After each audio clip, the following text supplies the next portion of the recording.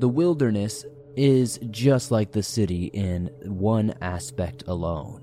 That it's just as dangerous, and around any corner, somebody or something could commit a horrendous crime against you. Welcome back to the Swamp, my friends, and welcome if you're new. Today I'm going to be sharing some true and downright creepy wilderness crime horror stories that will freak you out tonight. Typically, I take these stories, I go more in depth, and I make full videos out of them. But I wanted to take a few of these that didn't have as much detail and put them into a narration type video for you all. So hopefully you'll enjoy it. As always, be sure to slap up that like button, subscribe if you're new, and get ready for some creepy and downright strange wilderness crime horror stories that'll freak you out tonight. You know, swamp folk, it's a hard job out here arm wrestling and tickling the toes of homeless alligators. Sometimes I even get hurt while on the job, and for a long time, I had no one to turn to. I had no idea what to do or where to go. But that was until I found Morgan & Morgan.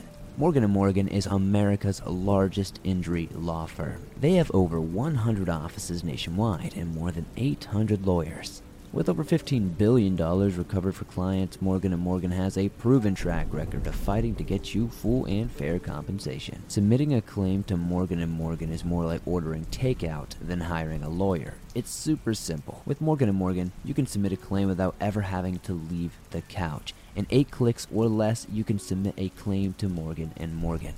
Now, swamp folk, I can't tell you what to do with your life. But if you're ever injured and you need the best of the best, you can check out Morgan & Morgan. Their fee is free unless they win. For more information, go to forthepeople.com/swamped or dial #law #529 from your cell phone. Again, that's forthepeople.com/swamped or #law #529 from your cell phone. This is a paid advertisement.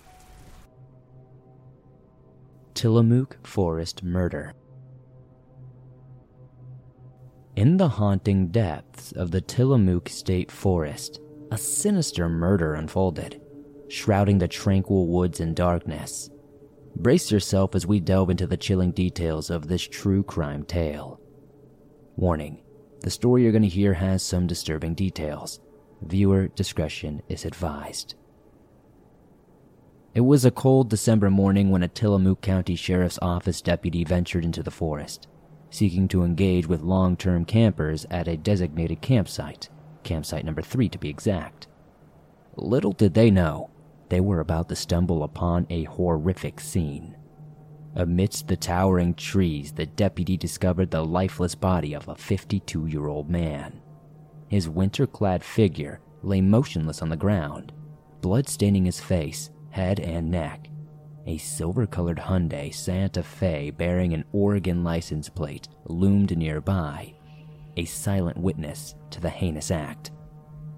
The signs of violence were unmistakable. The area surrounding the victim's body was littered with empty .38 special shell casings, a grim testament to a deadly encounter. But it didn't end there. The perpetrator, or perpetrators, had left no stone unturned.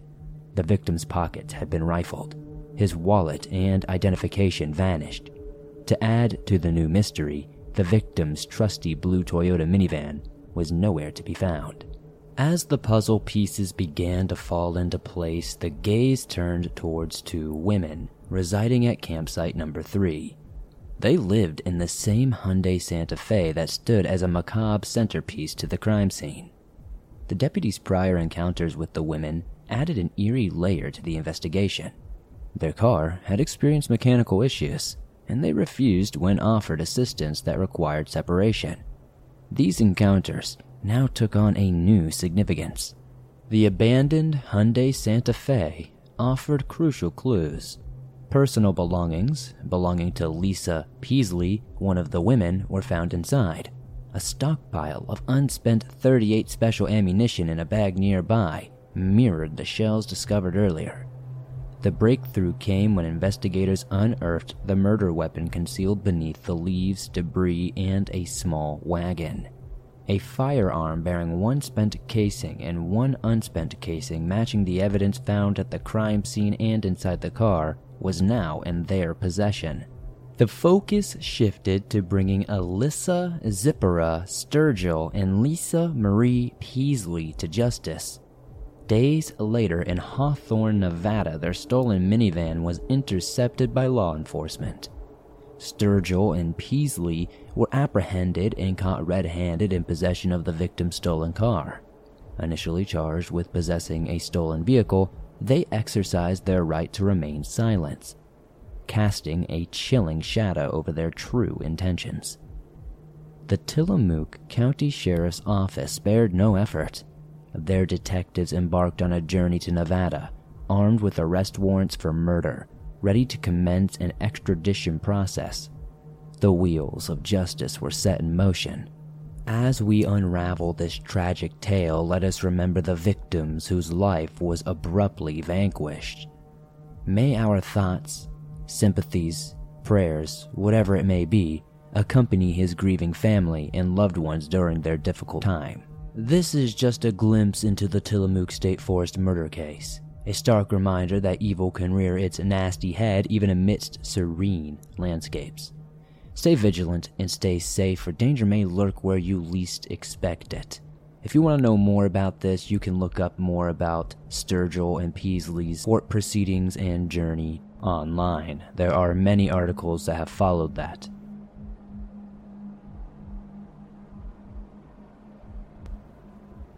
Ocala National Forest Murder Mystery. In the heart of Florida's National Forest lies a mysterious case that has confounded investigators for decades. On October 2nd, 1966, two young women, Nancy Leichner and Pam Nader, embarked on a seemingly innocent picnic adventure with the Aquaholic skin diving team. Little did they know, this would be their last known outing. Leichner and Nader joined the outing alongside Leichner's fiancée and Nader's date, hoping for a day filled with laughter and outdoor enjoyment. The group gathered at the Alexander Springs Recreation Area in Altoona, Florida, between 2 and 3 p.m. They arrived ready to savor the beauty of nature. However, fate had something far more sinister for these unsuspecting women. As the day progressed, Leichner and Nader ventured into the nearby woods, following one of the nature trails. It was an excursion that would forever alter the course of their lives. Strangely, they left their purses, clothing, shoes, and even Leichner's eyeglasses on a picnic table. There were no indications of their intentions or hint of the danger ahead. When the women failed to return, a search covered an expanse of 15 square miles, yet, despite the dedicated efforts and search teams, no trace of Leichner or Nader was ever found. Experts quickly ruled out the possibility of drowning in the swampy area. Both women were skilled swimmers and had no plans to dip on that chilly day. The investigation took a perplexing turn, and suspicion turned towards a notorious figure, Gerard John Schaefer Jr., a serial killer believed to be responsible for the deaths of numerous young women in Florida. Schaefer's dark legacy had already left a trail of victims, and authorities began connecting him to Leichner and Nader's disappearances. While he was never charged in their case, investigators remained convinced of his involvement. A witness and a jailhouse confession further supported their belief. But, just to put this out there, Schaefer was notorious for admitting to things that he definitely did not do. Leichner, a graduate of Largo High School, and Nader, both Pinellas County, Florida residents, had only crossed paths once before their ill-fated picnic. Their cases, shrouded in mystery, remain unsolved to this day. In 2007, authorities made a disheartening announcement declaring the closure of the Leichner and Nader cases. They attributed the disappearances to the chilling actions of John Schaefer, who had been convicted of 2 murders and was suspected in the deaths of countless others. Schaefer did meet his demise in prison in 1995, preventing justice from being served in these particular cases. The families of the loved ones of Leichner and Nader continue to grapple with the haunting uncertainty surrounding their fate. Their stories serve as a chilling reminder of the dark depths humanity can reach, As time marches on, the quest for answers persists, fueled by the hope that the truth behind the mysterious disappearance will finally come to light one day.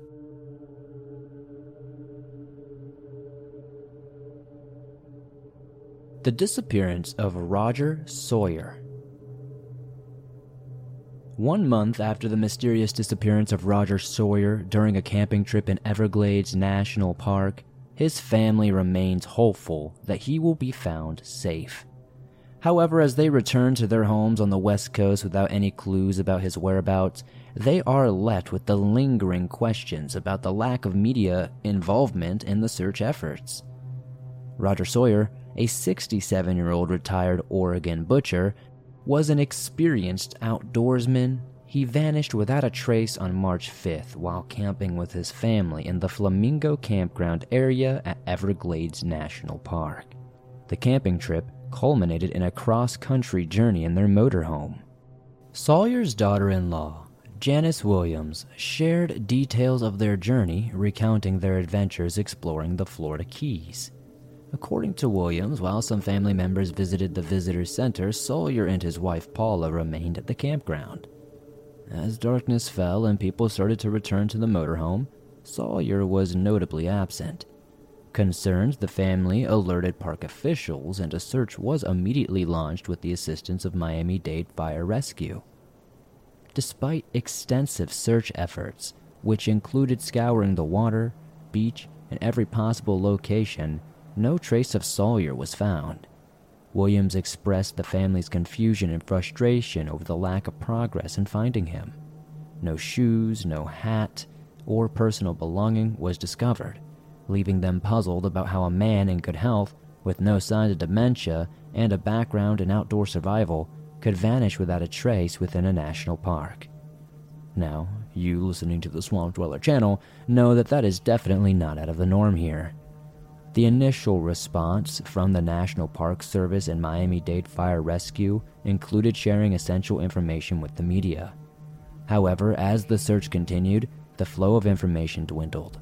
It was initially reported that the family did not want to speak to reporters or provide a photo of Sawyer for some reason. Still, the family does deny this claim, later confirmed by a park spokesperson. In an interview with CBS Miami, Williams revealed the decision to withhold a photo of Sawyer from the media was made by the incident team managing the search, as they wanted to prioritize dedicating manpower to search efforts. Williams clarified that the family was willing to cooperate with the media and believed their involvement could have aided in locating Sawyer. She expressed disappointment that the media attention they had hoped for did not materialize. The search, managed solely by a dedicated incident team from the U.S. Park Service, continued for approximately 10 days but yielded no results.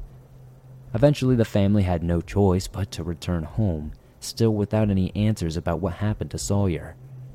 Williams expressed gratitude for the efforts of the Park Service and other agencies involved in the search, acknowledging their exhaustive coverage of every inch of the park. However, as Sawyer remains missing, the family began to entertain the unsettling possibility that he might have been taken out of the park. This idea, not previously considered by the searchers, raised questions about the potential benefit of making a photograph of Sawyer public. Such visibility aided search efforts if he had ended up closer to civilization. Nevertheless, the search coordinators made no official request for immediate assistance. Linda Fryer, the public information officer for Everglades National Park, acknowledged that the way information was disseminated during the search is now being reviewed by the Park Service. The family is left clinging to hope, considering offering a reward for any information that could lead to resolving Sawyer's mysterious disappearance will help. Paula Sawyer Rawls, Sawyer's daughter, who traveled to South Florida to assist in the search, had since returned home, sharing her anguish on CBSMiami.com, saying, "Every passing day intensifies her longing for her father and her desperate wish to have conversations with him again. The void left by his disappearance creates a deep emotional wound that can only begin to heal once they have closure and know what happened to him." As Sawyer's whereabouts remain unknown, friends and strangers across the nation continue expressing their support, well wishes, and encouragement. The family remains hopeful that their search will eventually yield answers, ending the agonizing uncertainty they face.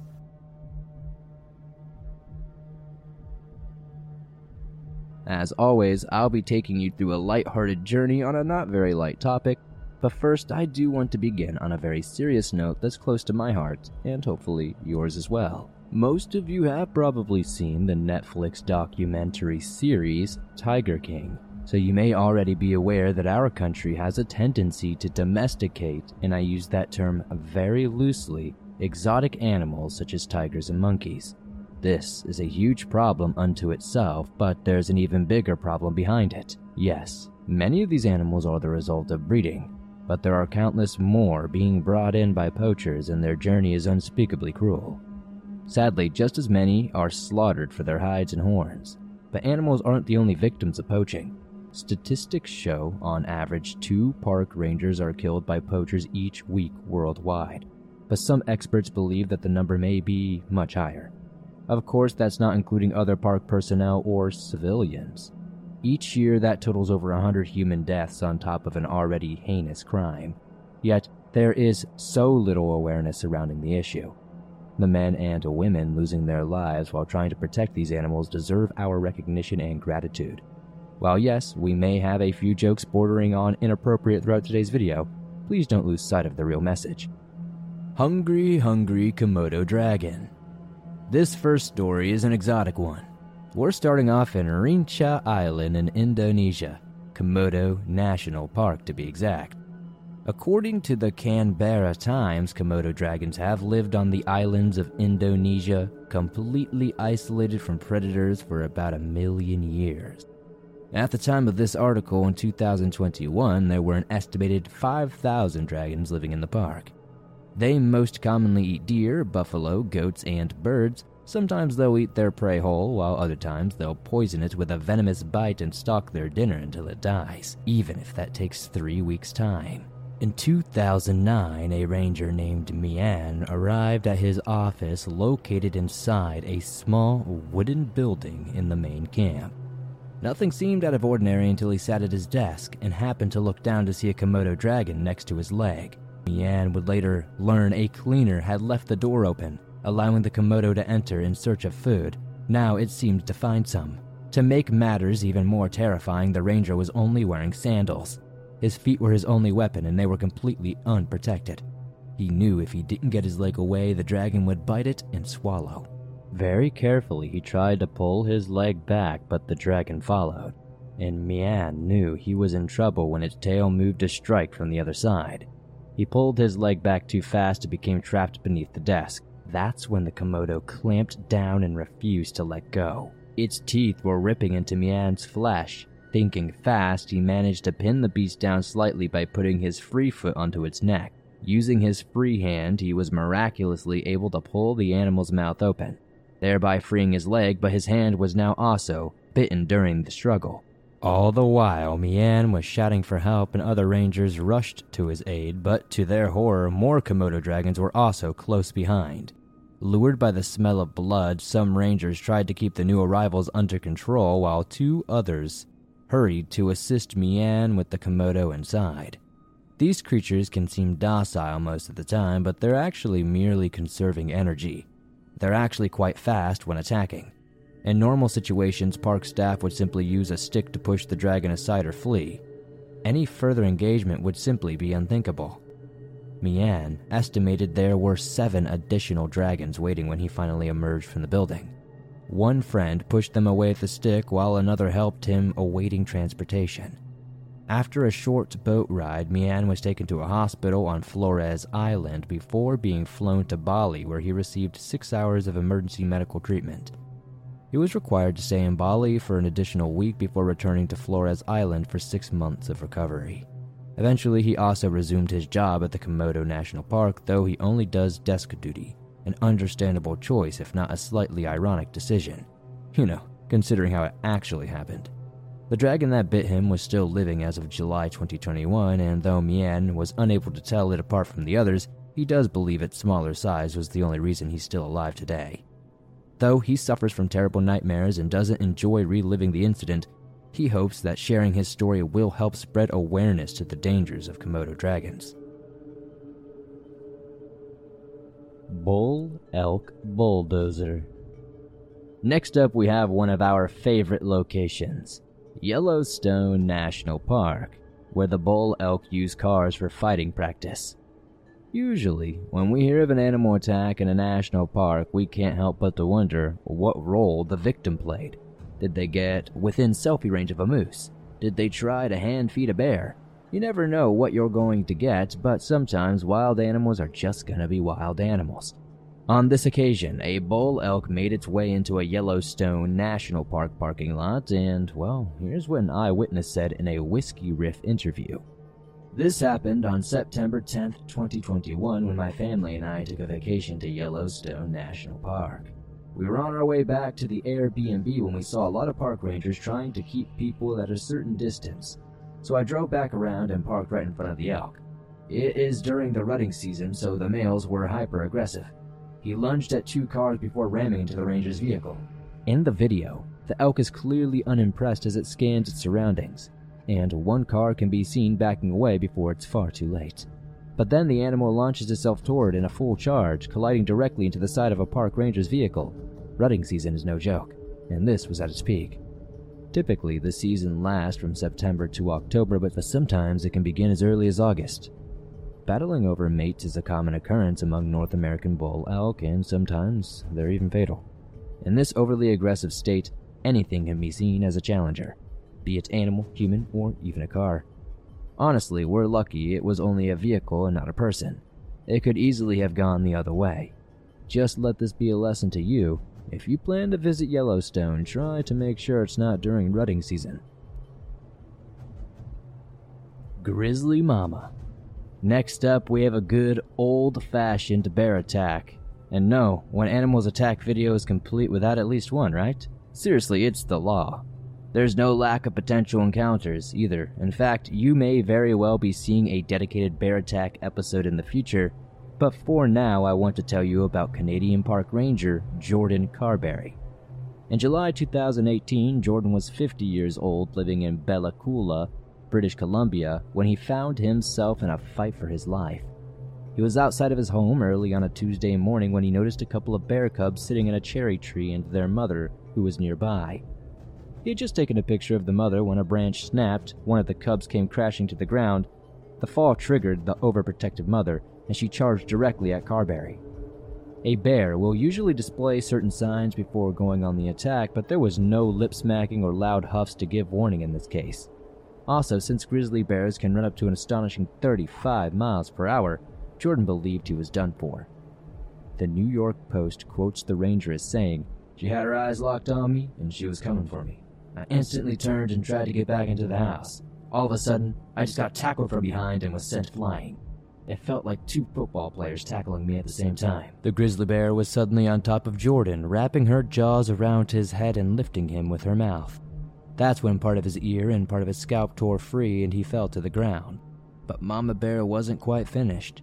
She then lifted him by his thigh and dropped him a few more times for good measure. Carberry loved bears before this incident, and as a park ranger, he had recently taken a defensive training class where he learned what to do during such an occasion. He estimates landing at least 3 kicks to the bear's face before finally regaining his feet and taking a few swings. He was aiming for her snout, but he missed each attempt. Jordan later stated, "She was like a prize boxer. She was so fast." Though he wasn't able to land a punch, he did gain enough distance from the bear to run the 40 feet back to his house. Don't forget, this guy had been lifted by his thigh and dropped multiple times. That's the power of adrenaline for you.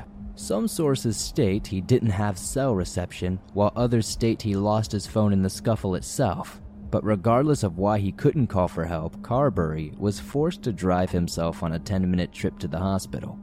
After grabbing his keys, he had to make it to his vehicle while the bear was still just outside. When he made a run for it, the grizzly did charge at him again, but thankfully she didn't commit. During the drive, Jordan continuously repeated, "Don't pass out, don't pass out." You guys remember the part about his scalp tearing, right? This wasn't even his main concern. He caught a glimpse of his body form in the mirror, and in his own words, "I was mostly concerned with my abdomen because I thought she had split me open. I thought my guts were hanging out." Upon arrival, he was transferred to Vancouver General Hospital, where he underwent surgery for umbilical hernias. That's when the intestine protrudes through the muscle at the belly button. His other injuries included a severed ear, a torn scalp, and several puncture wounds from the bear's canines. You can actually view pictures on American Shooting Journal, but YouTube will get upset if I include them here. So you can find a link down in the description if you are interested. By all accounts, he seems to have handled the entire trauma like a champ though. After a 2-week recovery in the hospital, where he constantly kept the doctors and nurses laughing, he was finally able to return home. He felt incredibly lucky to be alive and made lighthearted jokes on Facebook such as, "Good thing I have such a thick skull." A CBC article mentions volunteers picked the fruit from Carberry's trees to make it safer. While there, they collected a video revealing up to 8 bears were frequenting the ranger's yard. The Conservation Office Service decided to not euthanize the bear because she was merely protecting her cubs and hasn't posed any other public safety threats. This was a decision Carberry wholeheartedly agreed with, stating, "It was me dropping my guard in grizzly country, which you can never do. I did it because I was so close to my house, and I learned a big lesson." Chimps Gone Wild. Our number 4 slot takes us to the Jane Goodall Institute Chimpanzee Eden in South Africa. In June of 2012, Ranger Andrew Oberle, 26 years old, was leading a tour when 2 chimpanzees suddenly grabbed his feet and pulled him beneath a fence.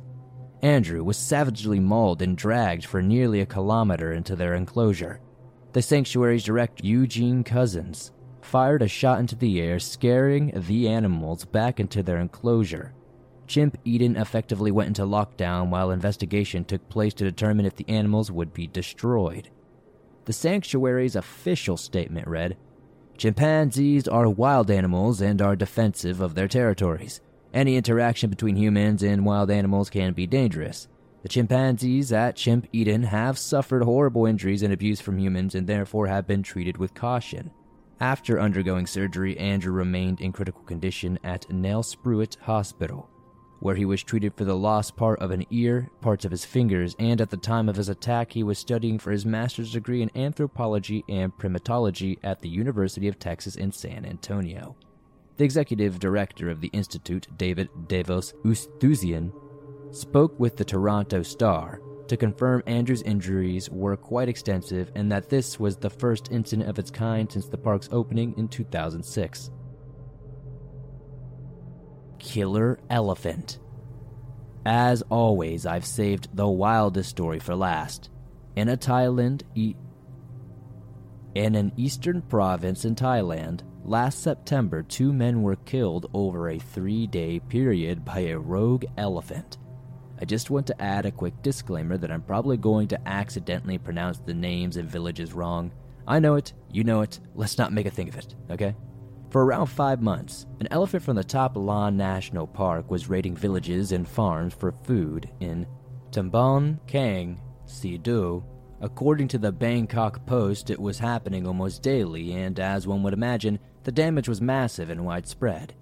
Finally, after 2 people were seriously injured, a park ranger by the name of Arthit Phiengwam led volunteers into an attempt to drive the elephant away. On a Sunday, September 11th, 2022, the village chief, Soraya Uttarapas, the park ranger, and other volunteers rushed to confront the elephant. The ranger attempted to scare the beast away with firecrackers, but it retaliated, and the ranger was unable to move away in time.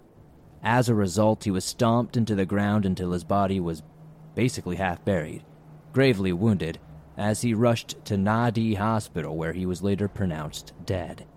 Also, I do want to note that while the Bangkok Post refers to this incident as a single elephant, other articles do state that it was a herd of elephants.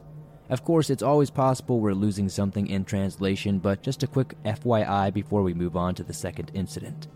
Just 2 days later, on the 13th, a group of rangers from Klong Kura Oi Wildlife Sanctuary were trying to clear out 6 elephants at the Longan Plantation in eastern Shanthaburi, and 42-year-old park ranger Somphab Shri Nam was among the group. The reports state that the ranger didn't realize one of the elephants stood only a mere 30 meters away. When the animal noticed him, he was taken off guard and unable to escape. His body was later transferred to Pong Namron District Hospital to undergo an autopsy. I don't understand why an autopsy was necessary, but Thai PBS World seems confident that that's how it's happened. Shortly after these incidents, Phadet Laithong, director of the Wildlife Conservation Office, felt the park rangers were in desperate need of modern equipment and was able to procure 30 night vision binoculars to kickstart the process. He also wished to stress that only some elephants pose a threat to humans, the majority are not aggressive.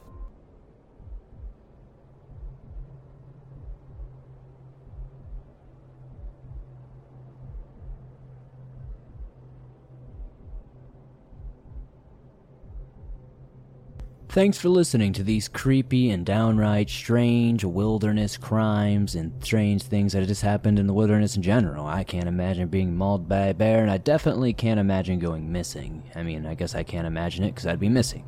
But anyways, thank you guys as always for supporting the swamp the way you do. Without you guys, I couldn't do this on a daily basis. If you enjoyed these stories, please be sure to hit that like button with all your might as it helps me out a ton.